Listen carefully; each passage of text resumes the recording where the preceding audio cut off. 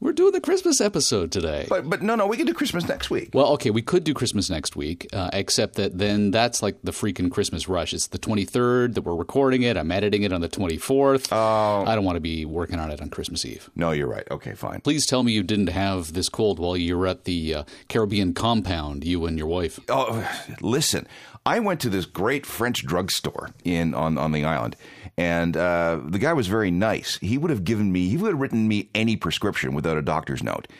And so we loaded up on all kinds of weird European antihistamines, decongestants, anti-cough, everything. So I have absolutely no idea what I'm on, because I can't read the labels because it's all in French, obviously. So clearly we need to have the disclaimer right off the top here, because you might not even agree with your own views. There's a very good chance I won't. The views expressed on Geeks and Beats are those of the participants alone, possibly, and do not necessarily reflect the views of their employers. Yes. Yes.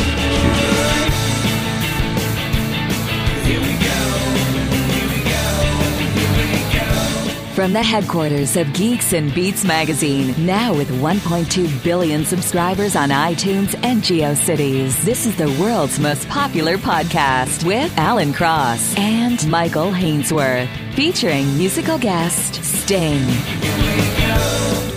The world's most infamous mayor gets run over by a reindeer. We'll play the Rob Ford Christmas parody of 2013.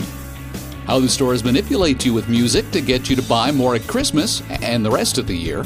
Meanwhile, the Whovians down in Whoville aren't excited to open their stockings. They're actually looking forward to a new doctor. Teddy Wilson of Space will help my grinchy Doctor Who hearts grow 3 sizes this day.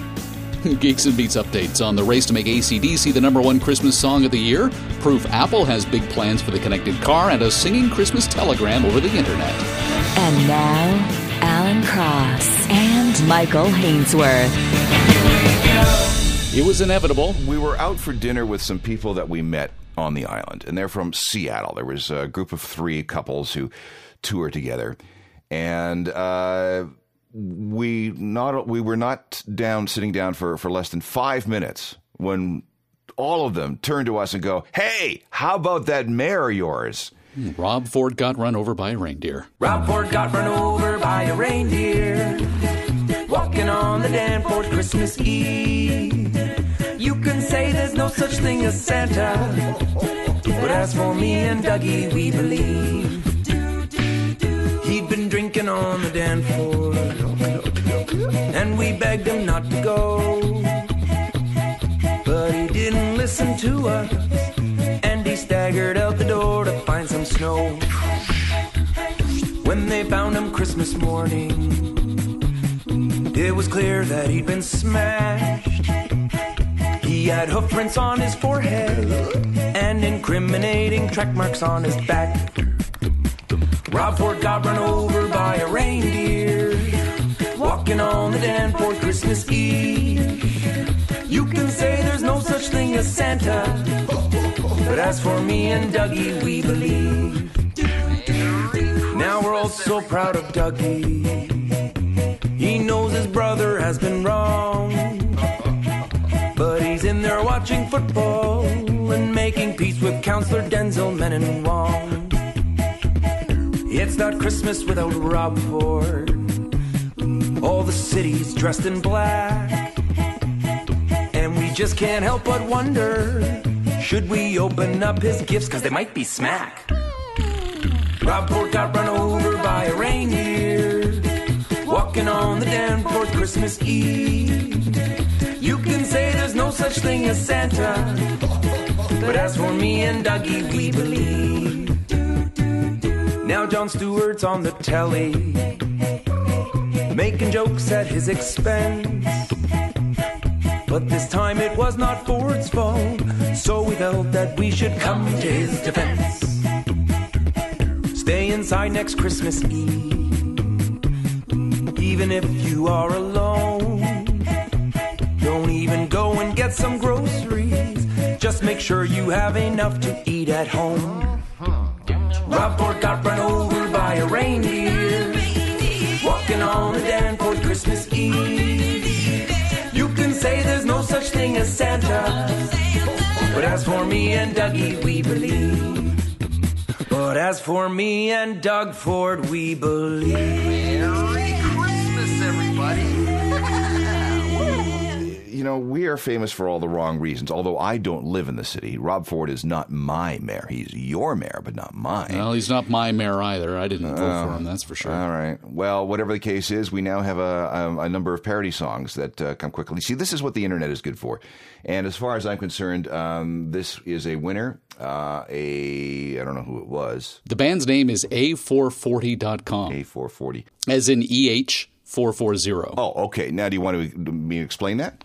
Is there an explanation for that? Well, there is. If you replace EH with the letter A, 440 hertz is the frequency of A in the middle of the keyboard. Oh, okay. Yeah, there you go. Well, according to A440.com, we're looking at Joe 3, Janet, Mike, Stacy, and Luke at A440.com. They're a Toronto-based band, and they are doing a parody of Grandma Got Run Over by a Reindeer, the novelty Christmas song written by Randy Brooks and originally sung by the husband and wife duo of Elmo and Patsy Trigg, Shropshire. That's right. I couldn't remember who did it. This is one of the most horrible Christmas songs next to Paul McCartney's Wonderful Christmas Time. Oh, this is one of the best Christmas songs ever. What, Grandma Got Run Over by a Reindeer? Oh, yeah. This takes me right back to being a kid in the back seat of the family car listening to the Sunday Night Funnies on Chum FM, and they did the whole Dr. Demento show. This is right out of Dr. Demento's repertoire. Yeah, sure it is. Okay, well...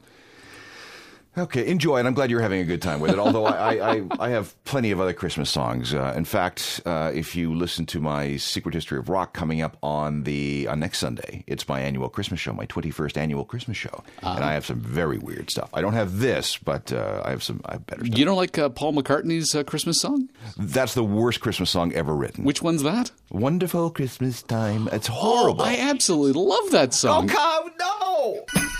The mood is right. The spirit's up. We're here tonight. Oh, that's enough. We're simply having a wonderful Christmas time. Simply having a wonderful Christmas time. Simply having a wonderful Christmas time. That'll get my toes tapping every single time. Oh. This must be your Sinutab-induced haze. No, it's not. I'm thinking clearly. You're not. You were not thinking clearly when on your new website at journalofmusicalthings.com you reported on can you make Christmas music from a Christmas tree, and you play this.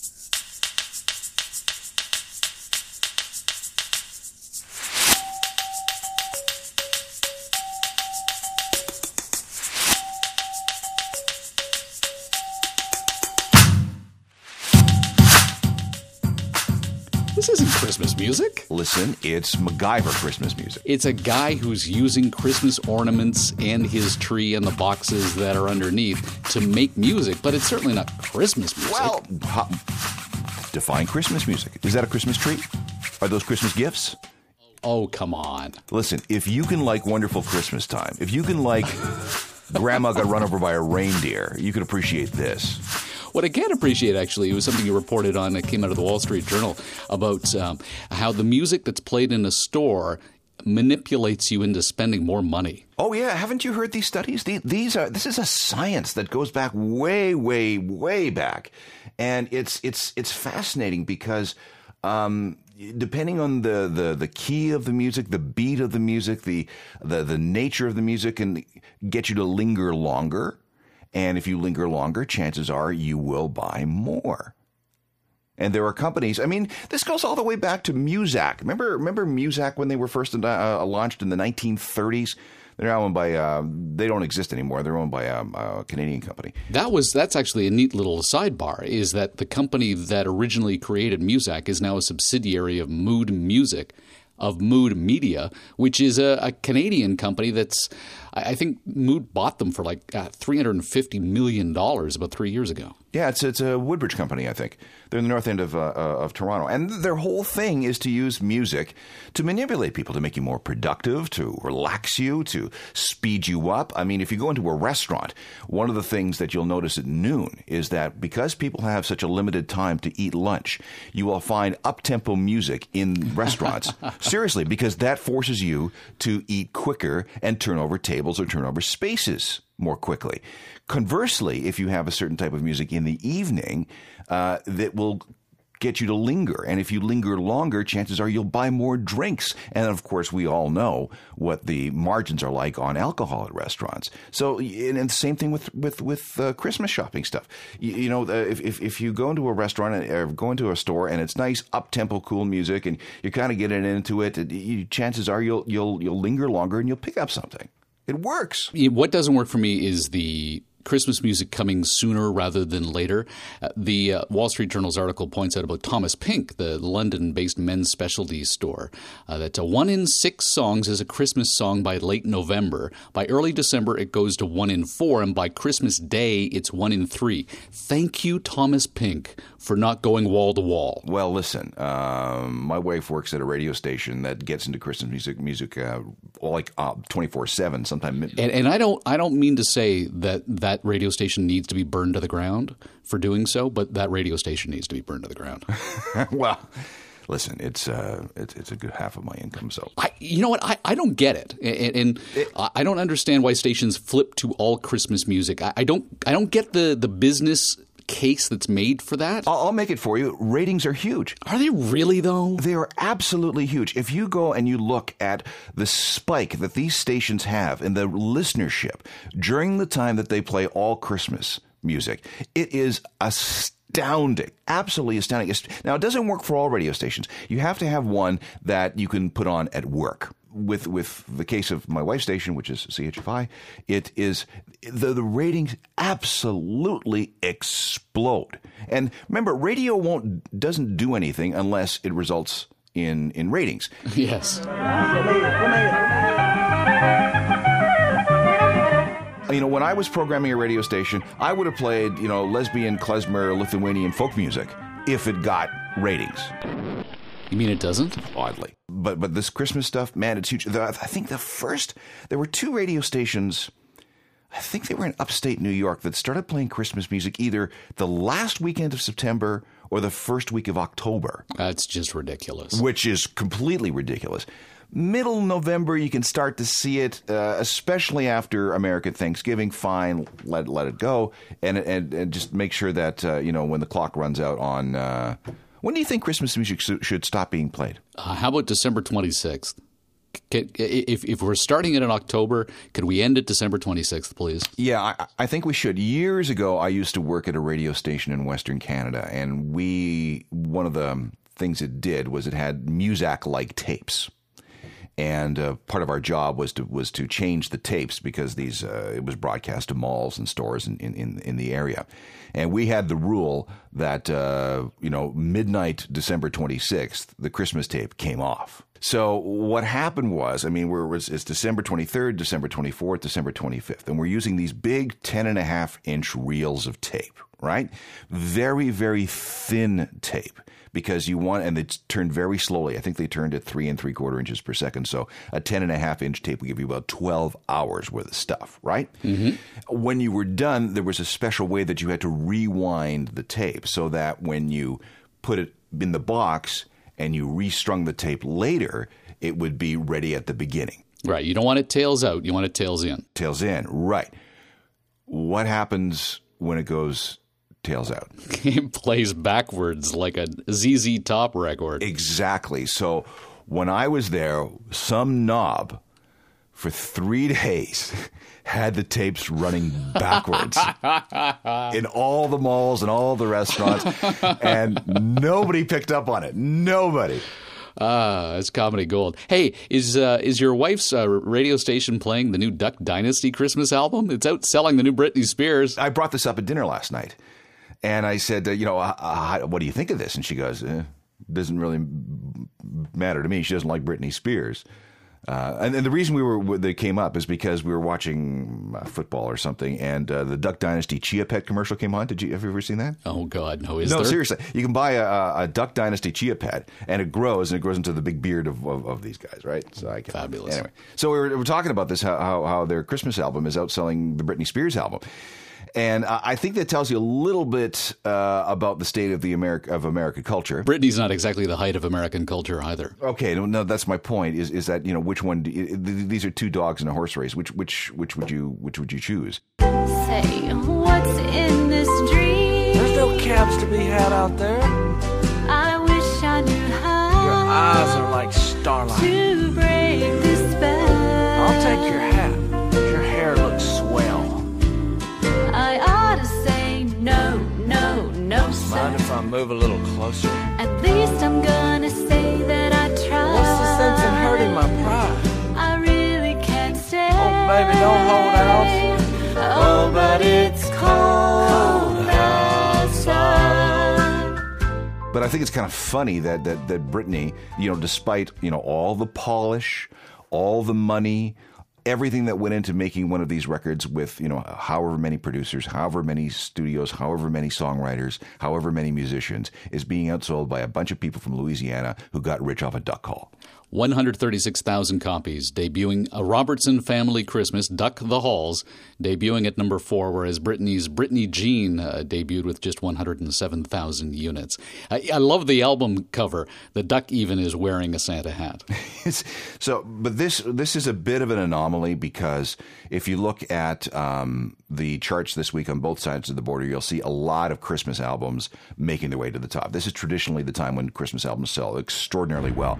And it's, John, what's his name? Josh Groban has a huge Christmas record called Noel from 2007 that comes back into the charts every time this year. Taylor Swift has a Christmas album. Michael Bublé's Christmas album. Susan Boyle's Christmas album. I mean, it's just the time. However, that being said, first week sales for the Duck Dynasty Christmas albums were still higher than those for Britney Jean. It's wild. I'm looking forward to starting a new Christmas tradition, which is the big Doctor Who December 25th episode.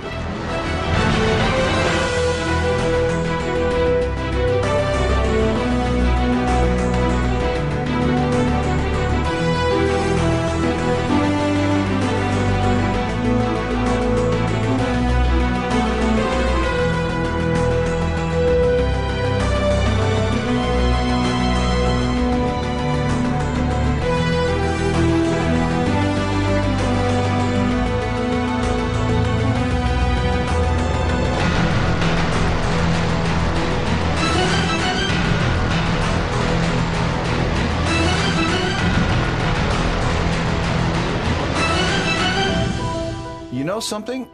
It was raining in the Northern Caribbean Command Center, and we did have Dish TV. And my wife was off having a nap. I couldn't sleep.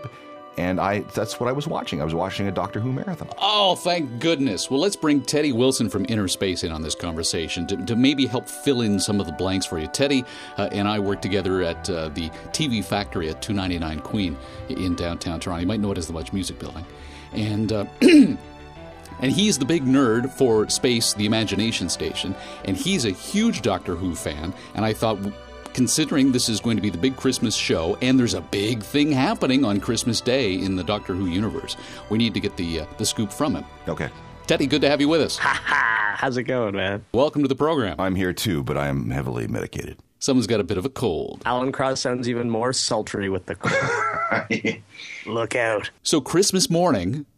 as everyone's getting up and all giddy about Santa coming, I'm going to be giddy about the new Doctor Who. Right. Or the new Doctor, I should most accurately say. Well, I think that's globally Doctor Who fans feel the same way. Christmas Day is a big deal for a number of reasons, but for Doctor Who fans, it always means they're amazing, iconic, and perennial Christmas specials. And this one is especially special because we're going to meet the next Doctor, who will be Peter Capaldi, who, depending on who you talk to right now in the world of Who fandom and Who canon, is either the 12th Doctor, the 13th, or the 14th, because there's all of this wibbly-wobbly, timey-wimey stuff that goes along with Doctor Who. But regardless, we're going to get a new actor portraying the Doctor in this iconic role that's been alive for 50 years. So it's a big day for we geeks and we Whovians.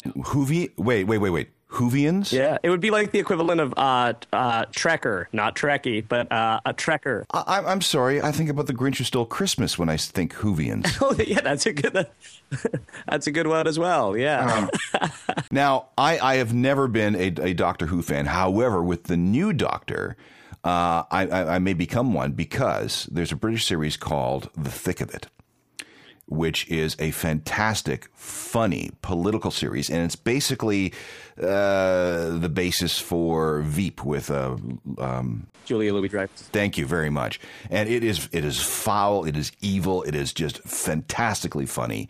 And the new Doctor Who is the same guy who plays Malcolm in that series, and Malcolm is just the most detestable human being ever. But I really like the actor. This was a big risk, particularly when they rebooted it back in 2005 to bring in Christopher Ecclestone as the guy, because he was also very dark and brooding. And then they went a little bit more wacky. This brings it back to that dark and brooding, Teddy. What's the deal with this guy? Because as you point out, not everybody is happy that he's been named. Part of this perennial debate with Doctor Who is anytime you have a new actor, and the technical term in Who lore is a regeneration, there's always debate about whether or not it's the right person. And I think as classic fans, we always there's always skepticism, or it's like when the band you love, becomes too big to fit in your back pocket anymore and goes from being an indie band to a big band.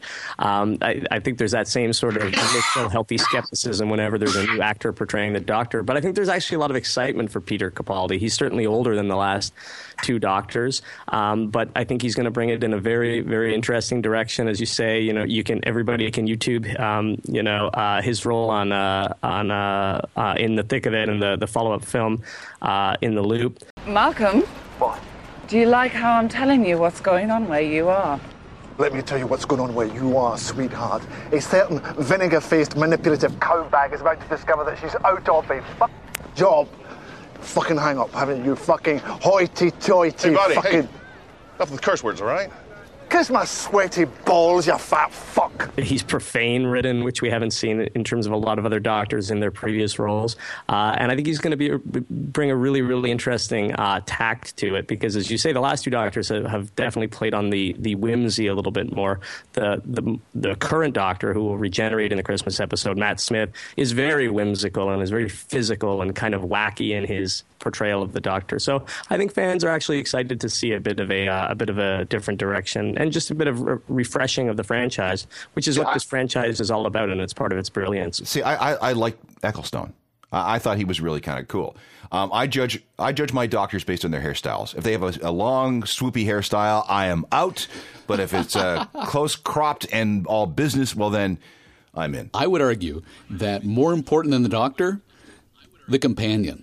Well, the companion's very interesting. And let me say as well, Alan, that I don't know if you still have long, swoopy hair, but I recall you used to, so I don't understand your prejudice against it. No, I like long, swoopy hair on me. I don't like them on my Doctors. I mean, as you say, Michael, the companion is such an interesting role as well. So this role has traditionally served as the audience proxy in the world of Doctor Who, because the companions come into the TARDIS, which is his spaceship that is trapped in the form of a police box. It's bigger on the inside. It's strange. It's indicative of this alien world that the Doctor is from. And so that companion often asks these same questions that a new audience member would ask about who is the Doctor, where does he come from, and all of these other questions. So very important role in terms of dramatic storytelling, but also in terms of the functional role as the audience proxy. And the current companion is played by Jenna Coleman. Some criticisms about her last season because there was a lot of mystery around her, which you don't often see with the companions. Usually more of the mystery is around the Doctor. Because she herself has gone through time. Pardon me for getting so excited. She has, she's saved the Doctor a number of times now. She's saved a whole lot of other things. If you saw the 50th anniversary, I won't spoil it if you haven't. Right. I was just going to say, isn't she in and to herself someone who appears to have been a time traveler herself without being aware of it? Well, exactly. That was revealed in the last regular episode of the previous season, that she had saved the Doctor and she had been with all of these other iterations of the Doctor throughout the current Doctor's tenure, which goes back to 1963, because he was, of course, one of many of these Time Lords from a planet called Gallifrey. But since this reboot in 2005, he's generally been considered the last of his kind. So it's really interesting storytelling, and the companions are great as well. And part of the joy of the show comes from the interaction between the companion and the Doctor. So I'm very interested to see the interaction between Jenna Louise Coleman, the current companion, and Peter Capaldi as the new Doctor. Alan, Teddy actually touched on something interesting. Do you know why it is a police call box that the TARDIS represents? No, I don't. Why? Teddy? Well, it's actually just stuck in that form. It's the chameleon cable, or I think the chameleon circuit. That's what it's called. Yes. It's actually just been stuck in that form. So back in 1963, when we first met the Doctor, played at that point by British character actor William Hartnell on Trotter's Lane, it was stuck in that form. And actually, for a few seasons in the mid-1980s, the TARDIS, which stands for Time and Relative Dimension in Space, the spaceship, would actually take different forms. It was like an organ for a few episodes, and it didn't go over very well with the audience, though. So it has remained a police call box, but that is not its natural state. It's just stuck in that form because of this broken chameleon circuit. Mm. So do we have you hooked yet, Alan, on the show? Well, I was a Billie Piper fan. Oh, how could you not be? For a lot of the wrong reasons. And then she left and then did that Diary of a Prostitute one, which was really kind of cool, though she never took off her bra. But Classy prostitute. Yeah, it was all right. But okay, so you know what? I'll maybe give it a chance. I mean, again, I like the new actor playing the new Doctor, so we'll see. Well, let me ask you this: what have been your hesitations with it up to this point? Because I mean, early Doctor Who to me is, to use a musical reference in your honor, Alan. To me, it's like Radiohead's Pablo Honey, in that it's an interesting starting point of a band that would become great, but in and of itself, I personally don't find an amazing record. So if you go back and look at those early episodes of Doctor Who, they're interesting in terms of what the series would become. And certainly at the time they were impactful, but they're very dated now. So in terms of evaluating your interest in the series, if you look at a lot of the current seasons, the last few especially, I think it might pique your interest. And what's been your reservation? Because I know you're a big sci-fi fan. Well, I am. But if it doesn't have phasers in it, I'm not interested. This has a sonic screwdriver. I know. Okay. I really got into it with Peter Eccleston. Okay. And that was the Billie Piper years. I really liked that. And then they changed the Doctor and he ended up with swoopy hair and I just lost interest. So that's it. Okay. So I'm going to try again. I promise I will try again. And if I like the Christmas episode, I'll go back and start from 2005, 6? Well, if you saw Eccleston, you saw 2005, so then you can go back after that. And I think you might really like Swoopy Hair, a.k.a. Matt Smith. See, I saw him on Top Gear. He was the star in the reasonably priced car. I thought he was a git. Now, David Tennant, of all the reboot doctors, David Tennant, for me, is the Doctor. He's your doctor, Michael? He is my doctor. I would let him examine me, saying that as a straight man. Teddy, thank you so much. We appreciate the help. Okay, thanks, fellas. Inner Space with Teddy Wilson airs weekdays at 6 p.m. Eastern, repeats at 11 on Space. London, Bangkok, New York, Cincinnati. From the worldwide headquarters of Geeks and Beats magazine, this is a G&B News Update. You've got a new website. Yes, I do. AlanCross.ca was 2.5 years old. It needed a refresh. More than just a fresh coat of paint. Oh, no. It's completely new. We've changed platforms and changed a whole bunch of other things. And there's still a lot of work that needs to be done. The whole idea is to make it a little bit more international. So rather than just have my name associated with it, it's I've got contributing writers and all the rest of it. I want to make it a little bit bigger. Mm-hmm. And this is the first iteration. Went live Sunday. And I think perhaps the most important part of it is that it is now mobile compatible. Yes, it looks really good on my iPhone. Yeah. It really does. I haven't looked at it on an iPad yet. I got to check that out. Something that when people develop websites often don't take into consideration. They spend so much time working on the homepage, and that's actually quite irrelevant. The majority of people who visit a website today come from a specific link, and they're doing so because they're tied to social media. They're seeing it on Facebook, they're clicking the link there, or it's on Twitter, and so they're going to a very specific page. Not the homepage, but the page of the article they want to read. Yeah. And if you don't make it mobile compatible, there's a good chance you've just lost a potential viewer or reader. Yes, pretty much. The only thing that I'm terribly upset about with your new website is that when I went to it today in the height of the holiday season, it snowed on my screen. What is this, 1993? I don't know. I have to talk to my developer. It looks great, though. Yeah, it does. Yeah, I'm really pleased. You've got an update for us on the race for the Christmas #1 song in the UK. Yeah, this is, I guess it'll be Sunday. Let me explain this. Don't stop me! There has been this thing in the UK where people bet on which song ends up at #1 on the last chart published before Christmas. This goes all the way back to the 1950s. And it has become this huge betting thing over the years. What happens is, I mean, it's a giant ploy to get people into the record stores, and sometimes you have a charity record win.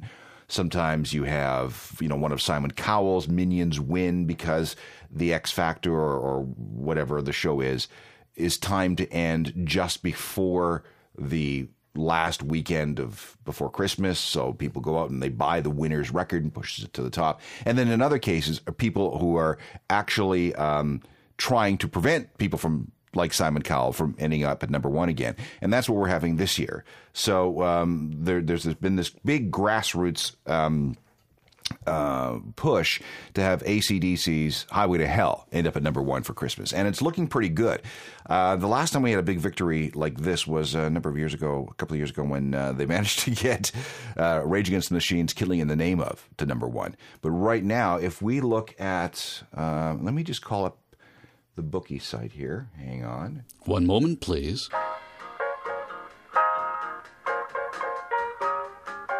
I'm looking at Slade's Merry Christmas Everybody at £512,000 worth of sales. The Pogues, Mariah Carey, Wham! Last Christmas, Cliff Richard, Band-Aid, Shakin' Stevens, Pretenders, East 17, and Jonah Louie as the runners for the top 10 Christmas singles by income so far. This is why people put together Christmas songs every year, because you have a chance to. I mean, the Slade song came out in 1973, and they're making hundreds of thousands of pounds every year. The Pogues and Fairy Tale of New York, hundreds of thousands of pounds every year. It's a great way to make money if you're oh dear.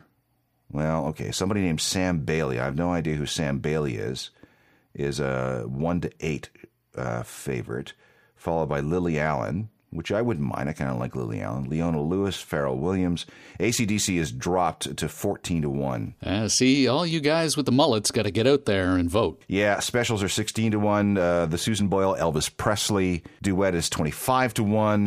And then it just gets weird after that. So Sam Bailey. Who is Sam Bailey? Anybody? Couldn't tell you. Ah, there you go. It's an X Factor champion. That's who. Well, that explains why you don't know who it is. Geeks and Beats update on Studio 16 East. What? Have you not seen the photos that I've been posting? The beauty photos? I had Danny Scott from Wave Acoustic come down and outfit me with the panels. Can you not hear the glorious sound? Yeah, actually, you do sound a whole lot better. Let's have a look at this. As a matter of fact, what I can is I'm going to send you... Holy crap, what is this? This is the new Studio 16 East with these sound absorption panels. I'm going to send you a before and after audio file that so that you can listen to the difference. Remember how we did the clap? Yeah. Okay. So here's the clap before and after. Oh, yeah. Isn't that incredible, the difference? Wow, nice job. Yes, well, it is. It is incredible, and that's exactly why I have the panels in my studio here. Very good. The whole idea, of course, of tuning a room is that you don't want the audio bouncing off the walls and back into your microphone or into your ears if you're sitting in a home theater environment as well. This isn't just the kind of thing that you would do in a studio environment. But if it is in a studio environment, of course, the whole intent is to get as clean a sound as you can so that you've got that bass line, and then you tweak it with the EQ. You fix it in post, as it were. The higher the quality of the original recording, the more you can manipulate it. Yeah, that's true. You know what? I thought it was because my ears were plugged that I didn't hear all the reverb. But it turns out that you have a better sounding studio now. That's good. Yeah.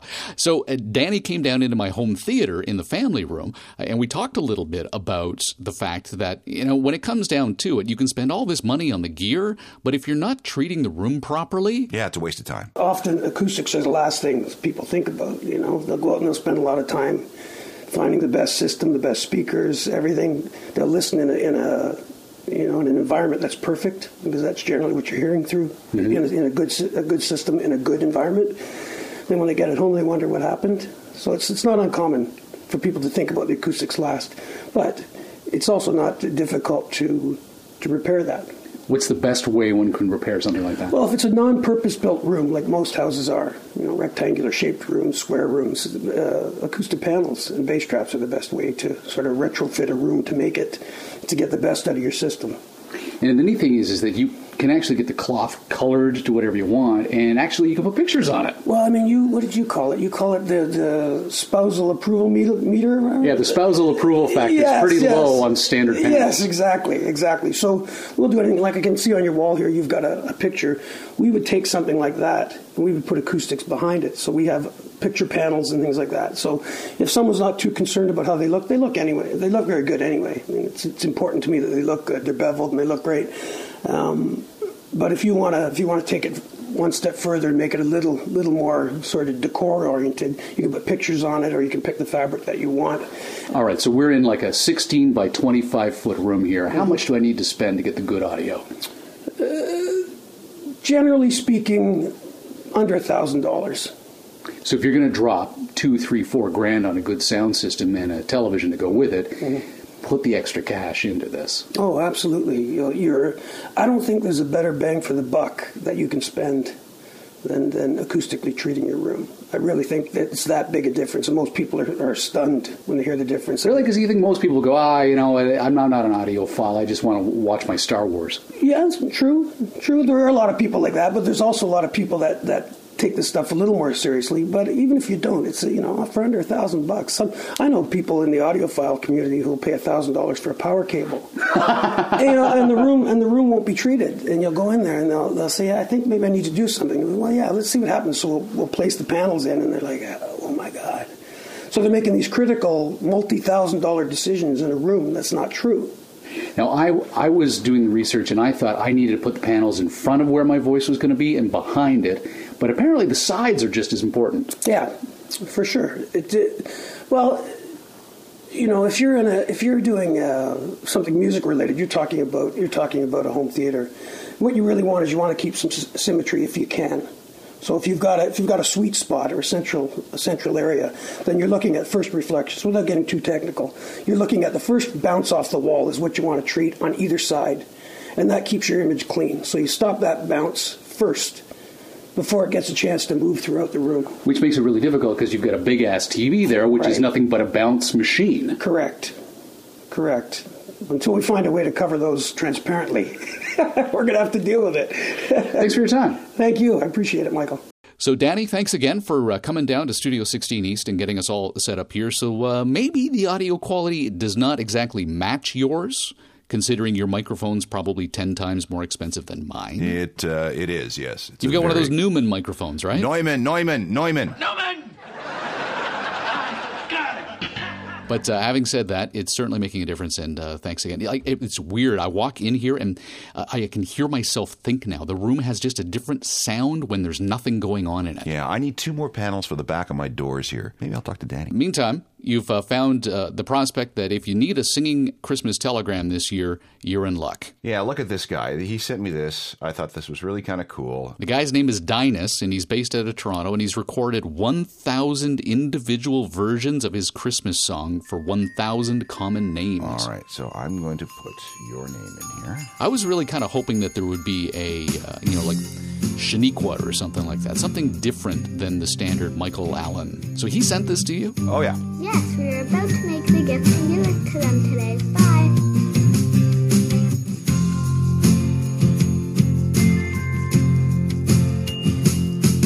Hey, Michael, I made this song. I hope you'll understand. Sometimes I live like a vagabond. I got to tell you, this is just a terrible Christmas song. Oh, please. And the poor guy had to do it 1,000 times? I don't know how he did it. Maybe he just went, Michael. That's nice. It's a singing telegram, and then you get to send a message along with it. Well, okay then. Hey, good effort, dude. And he's doing it, it doesn't cost anything either. Kurt Cobain's daughter, meantime, has a weird Christmas wish. Yeah, she wants a stuffed cat. Pardon? A mummified cat. I don't know. I thought at first that this was some sort of weird metaphor regarding her mother, but it's not. She actually apparently wants this. I don't understand. She wants a mummified cat. Now, Frances Bean Cobain of Courtney Love and Kurt Cobain fame is not a child. This is a 21-year-old woman here who's looking for a mummified cat. Under the Twitter handle Goth Girl Problem? Yeah, no kidding. All I want for Christmas is a mummified cat. That's it. Not her two front teeth. No. Again, I have a feeling that this is a veiled threat against her mother. Oh, are the two of them going at each other on Twitter or something? Oh, no. Well, they've been going. No, they're estranged. They haven't been talking for a very long time.